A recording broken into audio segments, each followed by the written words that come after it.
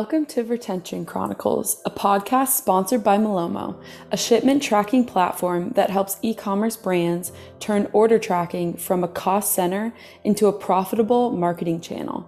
On this week of Retention Chronicles, we are joined by Chandler Dutton, Director of Retention at Magic Spoon, which is a fun, healthy, gluten-free, high-protein, and low to no sugar cereal D2C brand. They strive to really bring their consumers back to eating cereal when they were a kid while not jeopardizing the taste and nutrition of their products. We are thrilled to have Chandler on the podcast. He is truly a retention expert and talks about both the technical and philosophical side of customer retention. Magic Spoon is also a brand that is super successful in both their ad hoc purchases and their subscription program. He talks about how their goal changes depending on who the customer is. He also talks about curating flavor profiles that might play into customer retention and the strategy that they are rolling out, because choice is a positive thing, but it can also be a friction point for customers. Chandler advises people to look at data that is actionable. He stresses the importance of being able to step back and compress it down and into a few takeaways to truly unlock your best customer retention strategy. I really enjoyed this episode, and I hope you do as well. Welcome, and today we are joined by Chandler at Magic Spoon. Welcome, Chandler, and thank you for joining us today. Hey, thank you for having me. So first, we like to start out with, what is Magic Spoon? Can you describe to us what you guys do, and then follow up with your position there as well? For sure. So Magic Spoon is a healthy, gluten-free, high-protein, low to no sugar cereal, depending upon the flavor, cereal that is reminiscent of the cereals from your youth. The Magic Spoon brand is really fun. It's really colorful. We've really embraced this idea of just because you're eating something that's a little better for you doesn't mean it should be devoid of fun. So we've tried to give a little bit of both. I love that. And, as soon as I saw the marketing that you guys have, and it took me right back to eating cereal, like watching cartoons, all those joyful memories that you have as a kid, and being able to indulge while also maintaining a healthy cereal is awesome. And then, so what's your position at Magic Spoon? Yeah, I am the director of retention over at Magic Spoon. So we are a mighty team of two. It's myself and a senior associate on the team managing everything from core channels, email, SMS, as well as our strong subscription program and everything else that comes with generating strong lifetime revenue. Mm-hmm. So it's fair to say, a fair amount of things about customer retention, which is amazing for our podcast here. And so I'm curious, in your opinion, why is customer retention so important when you're building out that customer experience? For sure. Customer retention is extremely important. I'll give a very practical reason and then a more philosophical reason. Very practical reason is it is harder than ever to acquire customers. Back in the early days of D2C, direct to consumer, if you want to do DMVB, whatever your preferred acronym is, there was a big arbitrage opportunity in just getting into Facebook ads. If you spent money on Facebook, suddenly you were getting a profit on your first purchase. You would bring in thousands of customers. It was easy to target people. Competition was low. We are not in that world anymore. Competition is steeper than ever, thanks to tools like Shopify and Malomo. Shout out Malomo. It's easier than ever to create a brand, start selling it direct to consumer, which means increased competition.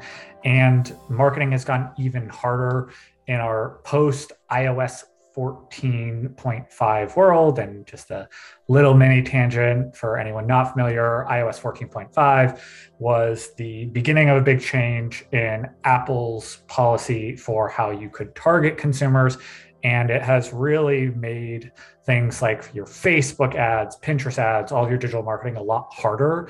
So not only are things more competitive, it's harder than ever to be really targeted with your marketing. So the cost to acquire customers has gone up a lot, which means you need to be making money from your customers after you've acquired them. Those first purchase profits aren't guaranteed, which means profit come from repeat purchases. That's where retention comes in. Now, philosophically, why it's important outside of all of those hard numbers, For sure. Your ability to retain customers is a direct reflection of the staying power of your brand. A brand that only retains like 5% of the customers it acquires is not going to be around for a long time, both for practical reasons and for the fact that you're not going to build enough traction by means of word of mouth, by means of your reputation as a strong product. You want your retention to be good because your retention being good is a reflection of how strong your brand is in the eyes of consumers. Well, I love that. I love both of those approaches, from more of a technical side and then the philosophical side as well. And I think you made a great point about where digital marketing started out with like Facebook, and that you could make a profit off of those margins for acquiring a customer. But now, because that is so common practice, that ability to acquire customers through that avenue has forever changed.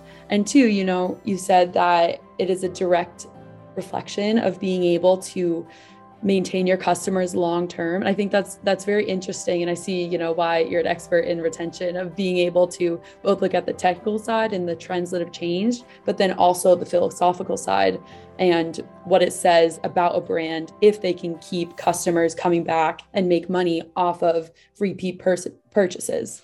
Thanks. Yeah, it's a very interesting world to me. Yeah, it's fascinating. So then alongside that, can you tell us more about Magic Spoon's specific approach to customer retention? Yeah. So I will try to be as succinct as possible, but there are a lot of things to cover. So Magic Spoon has an interesting and I would say fairly unique business model set up in that we allow for both ad hoc purchasing and subscriptions. And while there are a number of businesses through which you can buy without having a subscription, a lot of the businesses that exist in the D2C space that push subscription make it really like the forefront. I won't name specific businesses, but there are a number that you'll go to where they'll default you to subscription, or you'll try to find the non-subscription product and you can't find it. We don't do that. We allow customers to naturally select what's right for them. Maybe that's a subscription, maybe that's not. But because of that, we're managing two very distinct ways of buying. So on the ad hoc side, there are a couple things that we have available. One, just by means of like flavor selection. Last year, and this was late September of last year, we made a big change where we unveiled Custom Bundle, which is the ability to get any 4 flavors of Magic Spoon in one case versus having to either choose like a preset mix of flavors or single flavor. There's a huge difference for us, especially by means of like customer flexibility. It was a big thing that people wanted. So that's a key part of it, is just like how we've offered the product. The other thing that we do on the ad hoc purchasing side that I would say is really important to us is our launches. We have limited edition flavor availability, typically every 4 to 6 weeks. These will be seasonal flavors. For example, right now we've got gingerbread available. I did see that one. Yep. Yeah, it's delicious. The box also, shout out to our design team, is so cute. But we'll run things like that once every 4 to 6 weeks to keep things exciting for both our most loyal customers, who are often the people who really engage with those launches, but also to give something new to someone who might be fresh to the Magic Spoon brand. Maybe you came on and you bought a variety pack, and while the other flavors we have available are interesting to you, something that's really fresh, like a pumpkin chai in the middle of October, might be more appealing. So we're running that as a key part of our ad hoc side of repeat purchasing, but we also have our subscription program. Our subscription program is about half of our repeat order volume. And it's a very interesting thing because we work really hard to make those programs work together, right? Limited edition flavors aren't just appealing to people who aren't on subscription. If you're a subscriber, you're probably a really loyal customer. You probably really want to engage with those limited edition launches. So we have special incentives for them to buy ad hoc when they're not getting their subscription renewals. We make their subscription management really easy. But it's really interesting because you have this dichotomy of like, if you're not on subscription, our goal is to develop a pattern for you, right? We want you to come back recurringly, like every month, whenever you run out. If you're on subscription, it's more of the opposite. You want them to keep a pattern that they've already built, that they've already signed up for. So it's a really careful balancing act there. Yeah. So would you say with that approach, because you mentioned something that you added on was that custom bundle that you were able to, pick and choose the flavors that you wanted. How have you approached like changing your customer retention strategy? Like, because you had those custom bundles and can now rope in like limited edition flavors, has that changed any other, aspects that fall under customer retention? Yeah, so the introduction of Custom Bundle, I'll talk about a couple things that did. So the first was it became more important to think about curating flavor mixes that might be appealing. Choice is a really positive thing for consumers in a lot of ways, but it's also a friction point. If you have to think about what you're buying, you may hesitate to buy. So we've put more effort into highlighting different fun ways people can mix and match flavors to get them started on thinking about what they want in a custom bundle. Obviously, we still have our normal flavor packs. You can get a single flavor, you can get a variety pack, but custom bundle is by far the most popular way people buy Magic Spoon. And as such, it's important for us to get people thinking about like, oh, what flavors do I want to try next? Because you might want to stick with a couple, you might want to change a couple out. Let's get you started on thinking about what those mixes look like. The other thing as it relates to subscription that really changed with Custom Bundle is that we needed to make our subscription program technically work with our Custom Bundle. A lot of brands don't have totally custom mixes. You can buy a single flavor. So that was a big hurdle for us. We actually saw a number of people canceling, saying like, I want to buy a different mix of Custom Bundle flavors, but our subscription program at the time didn't support that. If you wanted to go from like 2 frosted and 2 fruity to let's say 3 frosted and 1 fruity, you had to straight up cancel your subscription and start a new one. Once you cancel, even if you're dead set on buying Magic Spoon, you might hesitate to start a new one. That's just additional friction. So we made a number of back-end changes.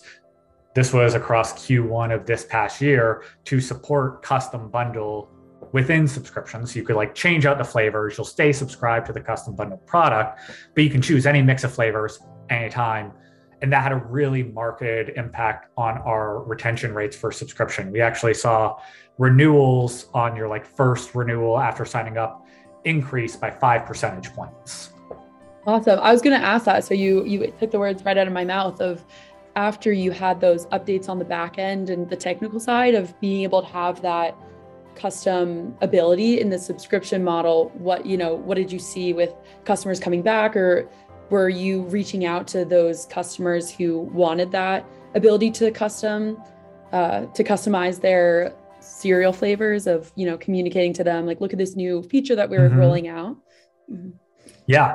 So when we launched that, we actually did a big campaign to all of our active subscribers who were on Custom Bundle saying, hey, we know this has been a pain point. We got that directly from our CX team and from our churn reasons within Recharge. We know this is a problem for you. We've solved it. And not just that, here's exactly how you can manage this moving forward. Because in the world of subscription, I think that there is a lot of focusing on how you can get people to not think about the fact that they have subscription. But the most beneficial thing for you long-term is to make sure people know how to manage their subscriptions in a way that's right for them. If someone wants to cancel, they're going to cancel. You can't just like hide the Right. button away or make it so they don't even know that they have a subscription. The important thing is that the subscribers you have are informed and excited to stay on the subscription, and you just reinforce the value props that you have to get them to want to stick around. Mhm. Right. Isn't that so funny about subscription models? It is kind of this like hidden secret or, um, you know, like you said, pain point of you're trying to, or it's been the common trend that brands might not want people to think about their subscription, but like you said, you want people who are subscribed to be very excited about your brand and know exactly what they need to do to get the most out of it and get what they want out of it. And so I always find it so interesting. And I'm curious to hear if you think, subscription models are trending more towards that, where a lot of brands are making sure that they have very clear communication with their subscribers of what they need to do, how they need to do it, the new things that they're rolling out and benefiting from. Yeah, I would say things are moving that direction. I would say the reason that they're moving that direction is at least partially legal. There has been a lot more enforcement of auto rollups for subscription. So going from like you signed up and we don't tell you that you have a renewal coming up, or we don't disclose the terms of subscription, that is now legally something that you can't do within the state of California. And I think that is forcing a lot more brands to be like, oh, we should actually notify people, because the bigger you get, the more likely you are to run into that issue. Mm-hmm. So I think it's a really positive thing. I don't know if the reason why people are making that change is like purely altruistic. Yeah, no, that's a good distinction. Yeah. Because I hadn't thought about it in that term, in that way. So I think that's a very valid point of maybe it's out of necessity now. And that's why a lot of people are jumping on that bandwagon. That's a great point. Yeah, but it's a great thing. And this is why we have consumer protections. Yeah, exactly. So then with that, where did you start to, when you were thinking about building out that customer retention strategy, like having both of those branches of ad hoc purchases and then subscription? If it's easier to, we can break it down if you kind of had like different starting points for those strategies. Yeah. So I'll say both of those things were native to Magic Spoon. So I've been at Magic Spoon about a year and 2 or 3 months now. Magic Spoon's been around for about 2.5 years, and both of those things were native to how Magic Spoon started. Now, what has changed there, and we'll talk about like where we started with what our current retention strategy is the balance of those things. I think for a long time, we approached subscription as sort of an afterthought, where like, if you really want to be on subscription, you would join it, but we weren't as clear about what the value props were. Frankly, the way that we had originally set up subscription, the pricing model, which was 10% off plus free shipping, was set up in a way that was like sort of the default, I think, in the D2C world. Mm-hmm. We, as of the second half of this past year, decided to make a pretty big change to our subscription program. So we moved from that 10% off plus free shipping to 25% off with no free shipping, but still a greater discount. Actually, an overall savings of nearly $1 per subscription for our subscribers. That one skyrocketed the sign-up rate. We had done A/B testing that pointed to it being a really big lever that people, even though it's like the difference of $1, that just saying like 25% off would really resonate with people.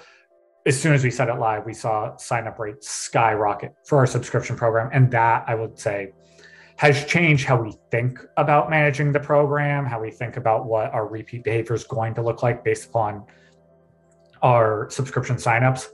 That wasn't the question that you asked. So no, I love that though.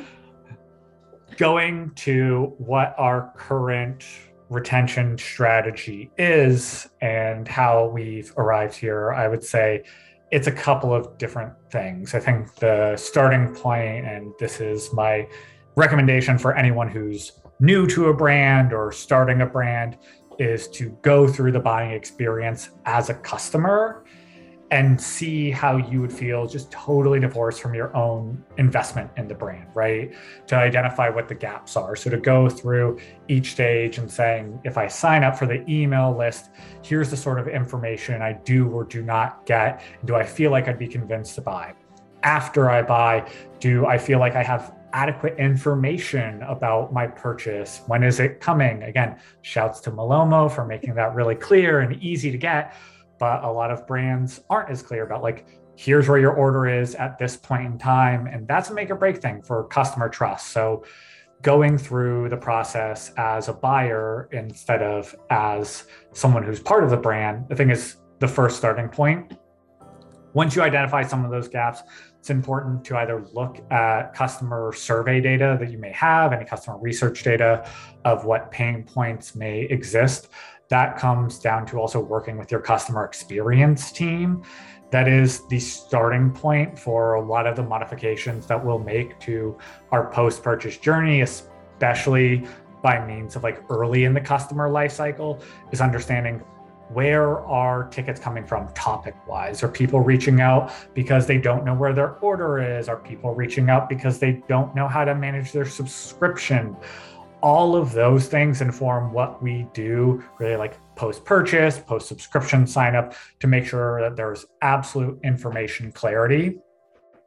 And then supplementing that with additional survey data. Like, I think a really underappreciated thing, I think that I've even taken a while to come around to, is if you're doing testing and you're like, oh, people seem to resonate with this, people click for this reason, or people sign up for this reason, I think it's the marketer's instinct to just be like, oh, that's just what the data says. We'll follow the data.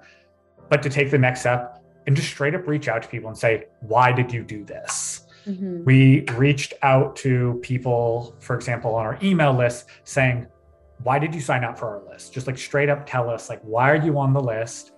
And like, if you're still around on the list, what made you stick around? It was really interesting to hear.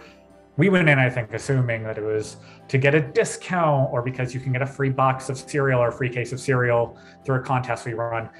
And the biggest answer why people signed up is because they were genuinely interested in more information about the brand. Right, they wanted more info on our nutritionals, more info about what makes us different. And then we also asked them, well, why'd you stick around after you got that? And then they were like, the biggest discount, please. Yeah. So at least you got some clarity on that aspect. I was going to ask what they had said as well. So that is interesting to hear, though, of, you know, sometimes with asking for like surveys or reviews or things, asking the opinion of your customers, it does lead to maybe a different way that you approach your customer retention strategy, or a different way that you optimize. And I think that's, like we were talking about earlier with the privacy updates, that's going to be a shift in understanding the post-purchase side of things and using that data to then optimize for your strategy going forward. And so it's very interesting, like you said, to not just take it like data wise, but then also get some qualitative aspects to that and some narratives from your customers. Yeah, and I think that is a really critical thing in this new world where I think first party data becomes increasingly important. Is the most valuable source of information you're going to have is your customer base. And if you can build a relationship where they feel like if they give you feedback that you listen to it, and then you can routinely ask for feedback that's really valuable to you, that creates just an extremely powerful flywheel of being able to optimize your behavior in a way that's best for your customers. Your customers like you more for it, so they buy more from you. You acquire more customers via word of mouth, and then you ask them for feedback too, and it just continues to spin. Right. And I have to ask too, you earlier had said that you recommend people or brands go through their customer experience and see what different pain points are and the communication that you're getting, you know, after you place an order. So I have to ask, is that how you approached, you know, your strategy with Magic Spoon, of like going through and seeing where the gaps were in the customer experience? Yeah, that's where I started on my day one, is going through that experience before I'd been really not indoctrinated into the brand, but you know, you join a company and you're like, I love the people, like I'm going to look for the best, like starting fresh and saying like, as a customer, how would I feel going through this experience?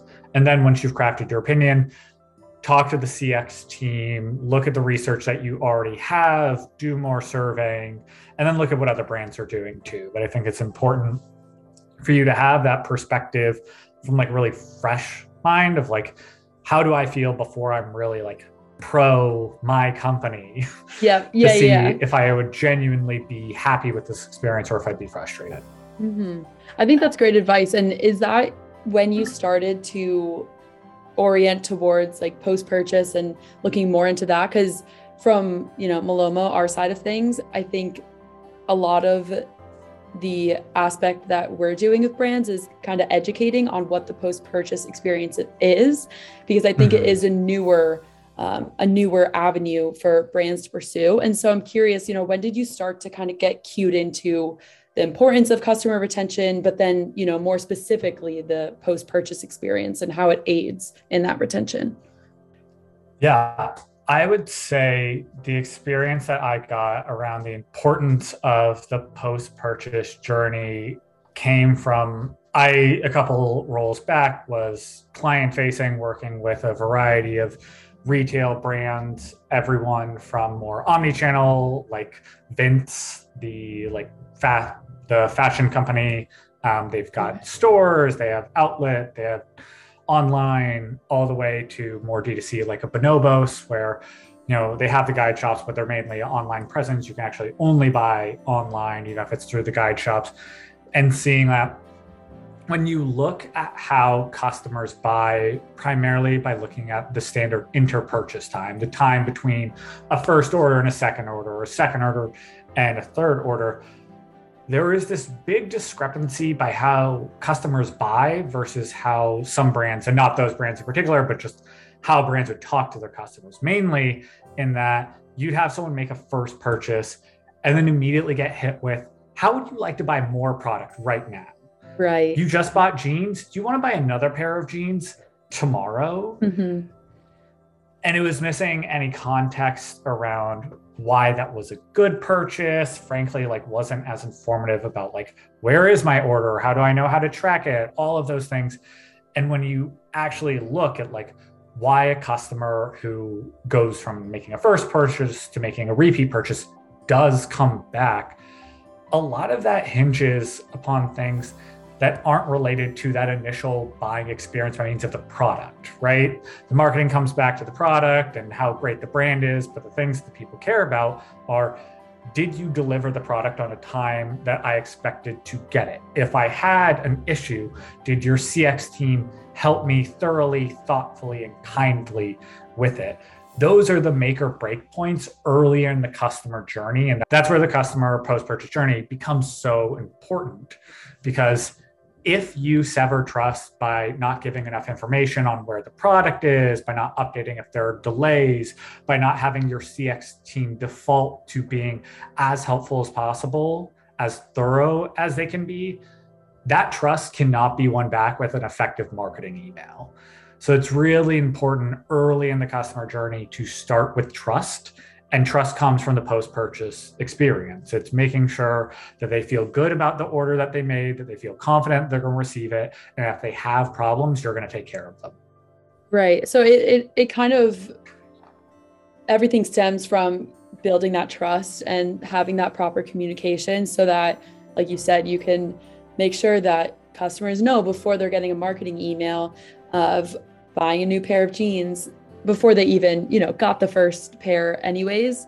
I think that's a great point, and it helps just to understand, I think, like you said, walking through the customer journey of where you're getting those pain points and understanding the gaps in the information. And so with that and communicating through Magic Spoon, what are, those specific points that you think we're asking the customers or sending them an email, of course, with Malomo, the order tracking and everything up until their package is delivered to them. But what other, communications, surveys or something like that are you guys having to make sure that you're building out and asking the right questions? Yeah, in terms of both asking the right questions and giving the right information, I'll talk about it a little bit by means of where you're at in your life cycle and the event that took place. So for your first purchase, obviously, and this is true of any order, we want to have that order confirmation, shipping. If you have delays, we'll have a delay notification and delivery notification. And we have shipping and delivery actually both an email and an SMS, because SMS is a place where people want to get that really high priority content. Right. You don't want to spam people with an SMS every day about like, do you want to buy again? Do you want to buy again? But people want to know where their stuff is. So that's a place where you can really leverage that 100% open rate viewability channel. But outside of that, in the first purchase journey, you also want to think about how you reinforce the purpose of the brand to the customer and make them feel good about the order. Oftentimes if someone makes a more expensive order, and while Magic Spoon isn't crazy expensive as like a standalone e-commerce order, for food, it can feel like quite an investment. It's $39 for a 4-pack if you're not on subscription, or it's $29.25 if you sign up for a subscription. And that's a lot, especially to people if they think about it in terms of cereal. So it's important for us to reinforce why that was a good decision. So telling about the brand story, reinforcing the health value, some of our like founder story as well of like why this product exists, and then supplementing that with also customer reviews, really reminding people if you have that post-purchase regret, which is a very common thing across like all e-com, unless you spent like $5, most people will be like, oh, should I have spent that money? Right. So yeah. In those initial touch points, outside of the really critical informational things, also reinforcing like, yes, this was a good decision. This product is quality, is made for you. Here's what other people have to say is really critical. And then immediately after we think they've received the product, then asking for their feedback, because we want to know what their opinions are while it's fresh. So we actually send out our review request, I believe day 12, can confirm that, but at day 12, and people typically get their product 3 to 4 days after ordering. So it gives them a week to actually try the cereal and develop some sort of an opinion. And we want to know that while it's still fresh in your mind, while you've got real critical lens on, so we can continue to improve. That's the first purchase journey. The other thing I think is really important is our subscription sign-up journey. Through that, you're not just ordering a product, you are registering for a new means of buying, and that being a recurring basis. So on top of the normal emails you'd get for your post-purchase journey, that is all of the order, shipping, delivery confirmation, some of the brand reinforcement, we also send specific, and we've got 3 of them, subscription specific emails to reinforce, one, here are the savings you're going to get, because let's make you feel good about it. You're saving nearly $10, so there shouldn't be a lot of regret. But 2, here's how you're going to manage things moving forward, because you're going to want to change your subscription. So we give direct guidance on here's how you access your customer portal. Here's how you can change the frequency of delivery. Here's where you can go to change the product that you're going to receive on a recurring basis. We reinforce that over the first 3 emails that are tied to subscription to make sure not only are you educated about what you're getting in the subscription program, but when it comes time to make a change, because most people are going to want to change some flavor or their timing, or maybe they skip something while they're out for Christmas, you'll be able to do that without reaching out to our CX team, because the minute that you have to reach out and you feel like your order is being held captive by someone else, that creates frustration that doesn't need to be there. And our CX team is amazing and often gets really positive responses, and people leave much happier than before they even reached out. But ideally, we make it so you don't have to reach out. So we do a lot of subscription onboarding that's a lot more informational to make that a really comfortable journey. I think that's awesome that you guys do that onboarding, like you called it, for subscription models, because I don't think that's very common practice. But even as you were speaking to it, I was like, that is extremely helpful from, the consumer side of having that information probably before you even know that you need it. And that goes back to putting yourself, as you're building out your customer retention strategy of trying to put yourself in their shoes and seeing what are they going to need, what can we predict, what information can we predict will be helpful for our customers in the future. Yeah. And that comes back to working with our CX team and looking at those reasons why people churn and finding the ways to resolve them. And a lot of it comes down to just getting the right information to customers. And obviously, not everyone sticks around in subscription and not everyone becomes a repeat customer. But for the people that's right for, we want them to feel really confident. For sure. And I wanted to get your take on this because I think you had mentioned it a little bit earlier about the health benefits and making customers feel really good about their purchase and making sure that they don't have, that regret after they purchase. And so I think that speaks to the commitment that Magic Spoon makes to their customers of, we have a healthy cereal, but it's also really tasty, and making sure that you're caring for your customer outside of, making sure that everything tied to the product and buying and shipping and the information that you need is given to the customer, but then just reassuring and saying to that commitment that, their health and their well-being is at the forefront. And that's tied into, why Magic Spoon has been founded as a brand in the first place. For sure. I mean, Magic Spoon has what we call our 100% happiness guarantee, right, which is you place an order with Magic Spoon and it does not make you happy, we'll give you a full refund, no questions asked.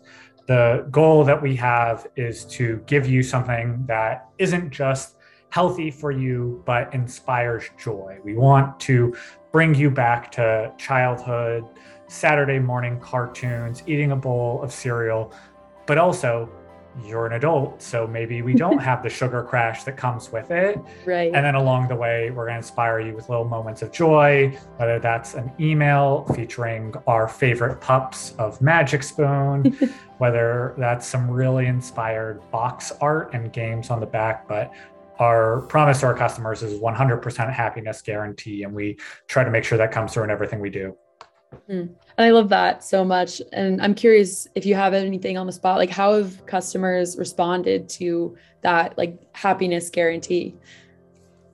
I mean, we have so much brand love. I honestly struggle to believe it sometimes. When we look at the responses we get to both when people reach out with CX tickets, but also we'll have emails that we'll have come out from Gabby, one of our co-founders, or Sarah, who's on our community team, and people will respond so passionately, just being like, I love you so much. This is everything to me. I want to wear it. And I'm going to blown away because I would say I'm a little more of a cynic. I'm like, we sell cereal on the internet and it's really great and it's good for you. But the sort of love that we get from customers blows me away. Mm-hmm. I mean, their philosophical side, like we started out from that, that's awesome. And I think it says a lot if, a customer can trust a brand from multiple avenues of just, like the technical side of things, but then, like we're saying, the philosophical side of things of just like loving a brand and having that be something that does bring joy into, your daily life. Sure. And one thing I wanted to ask you about as well is, I know we've been talking about putting yourself in the customer's shoes and making sure that you're getting that data, that data from your customers. But what have you found, and you might not have thought about this before, but to be the most effective way of listening to your customers? Oh, this is a really good question. And I think I'll give a couple answers here because I think you listen to your customers in a number of ways. Mm-hmm. And, some of it's a little more direct. I think it's really powerful to survey your customers and ask them directly, like, how did you feel about this? Or why did you do this, in a way that doesn't guide them in a particular way. Listening to what CX shares in our weekly all hands meeting. We have our highlights from our CX teams about what people are talking about, what the biggest issues are, and what the biggest positives are. I think that's really important. But I also think that you can listen to your customers really well through your data. People, I think, can do a lot to focus on where are customers and how are customers buying. If you look in your GA data and you're talking about what your conversion rate is. If you're a brand that says, we have a pretty low conversion rate, I don't understand why we're not up there with the Magic Spoons of the world and a 6-7% conversion rate, you can look and break that data down to see where are people dropping off in your purchase flow. Are people adding to cart? Are people getting to that initial checkout page? If people aren't buying from you, are they all doing that in the same way? Is there some heterogeneity in how people do or do not come back? I think going back to some of the experience I've had working with retail brands, you can see if you look at their overall repeat rates, you might be like, oh, this is average. You look at the repeat rate for someone who comes in on a particular product, and it's really low compared to the others. And the default there is to say, oh, I think it's tied to those being lower quality customers. It could very well be that you have a lower quality product in your catalog.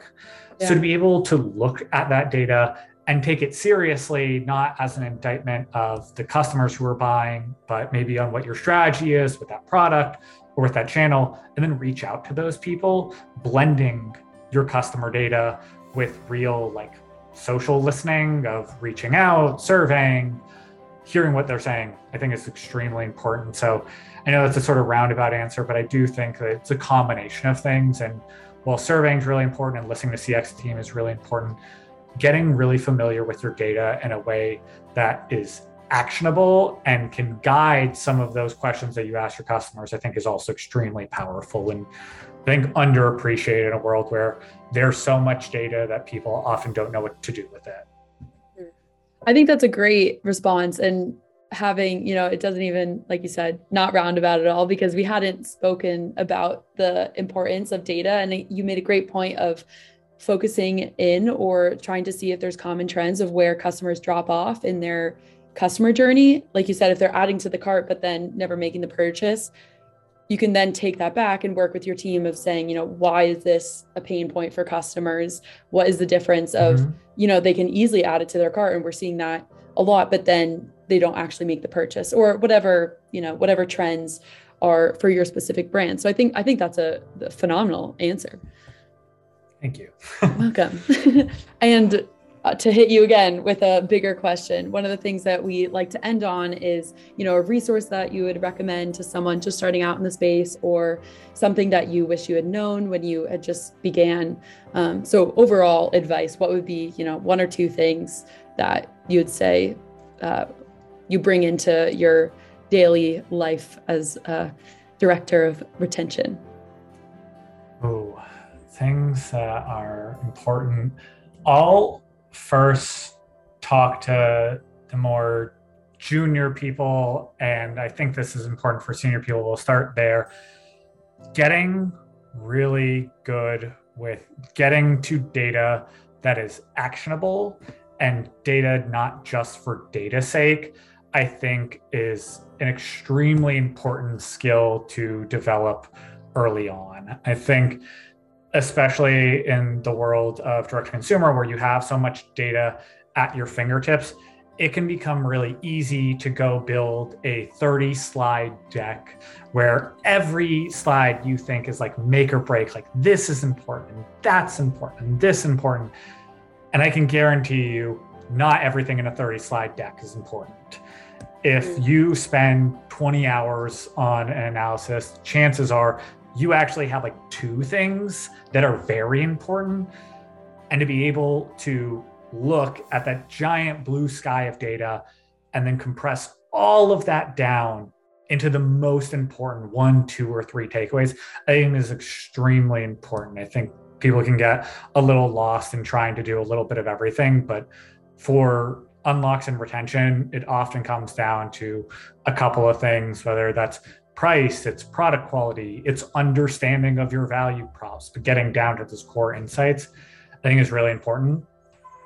I think on the more like high level there, I think it's really important if you're a more senior person working in retention. Frankly, this is a skill that I'm trying to develop here, to be able to have conversations with other folks in the space, whether that is through direct outreach, or if you're VC funded, going through your investors to get in touch with other people to really understand what is incremental to the business. I think it can be really easy to look at the playbook that the quote unquote best in class are running and say, all right, we have to copy that playbook. Glossier's doing this, or Away's doing that, or Everlane is doing this. So we're just going to run that because it works for us. But oftentimes those companies are still taking risk, right? And those things may not be guaranteed to be working for them. And those things also may not translate to your brand. That was a big thing for me going from my first marketing roles were at Hulu, and then was working with retailers, and now selling cereals. Like, not everything translates. So to be able to have honest conversations with folks doing this at other companies and other categories and saying, like, what do you think is actually really moving the needle for your business, I think is really important. Yeah. Well, those are phenomenal tips. And I like that you took the approach of both, a junior level and a higher up level, because I think that's very helpful for people in the space to take away and to really think about and apply to their own strategy. So thank you for that. And overall, this has been just fantastic, and what a great note to end on. So thank you, Chandler, for taking the time to spend with us and share all your delightful insights. Thank you, Mariah. I've had a really good time. That is it for this week's episode. I truly hope you enjoyed. There weren't a ton of facts that I had to fact check. One thing that I did want to include was Chandler references the difference between acquisition and retention, and I thought this would be a fun stat to add in here. So the probability of selling to an existing customer is between 60 and 70%, while selling to a new customer is only between 5 and 20%. Even more so, existing customers are 31% more likely to spend more on that average order value with your business. So I thought that really played into the argument that Chandler was making, and that was really it. Chandler was a great addition to our podcast guests, and can't wait to keep growing that list, and I hope you all will join for the journey. Until next time, thanks for listening.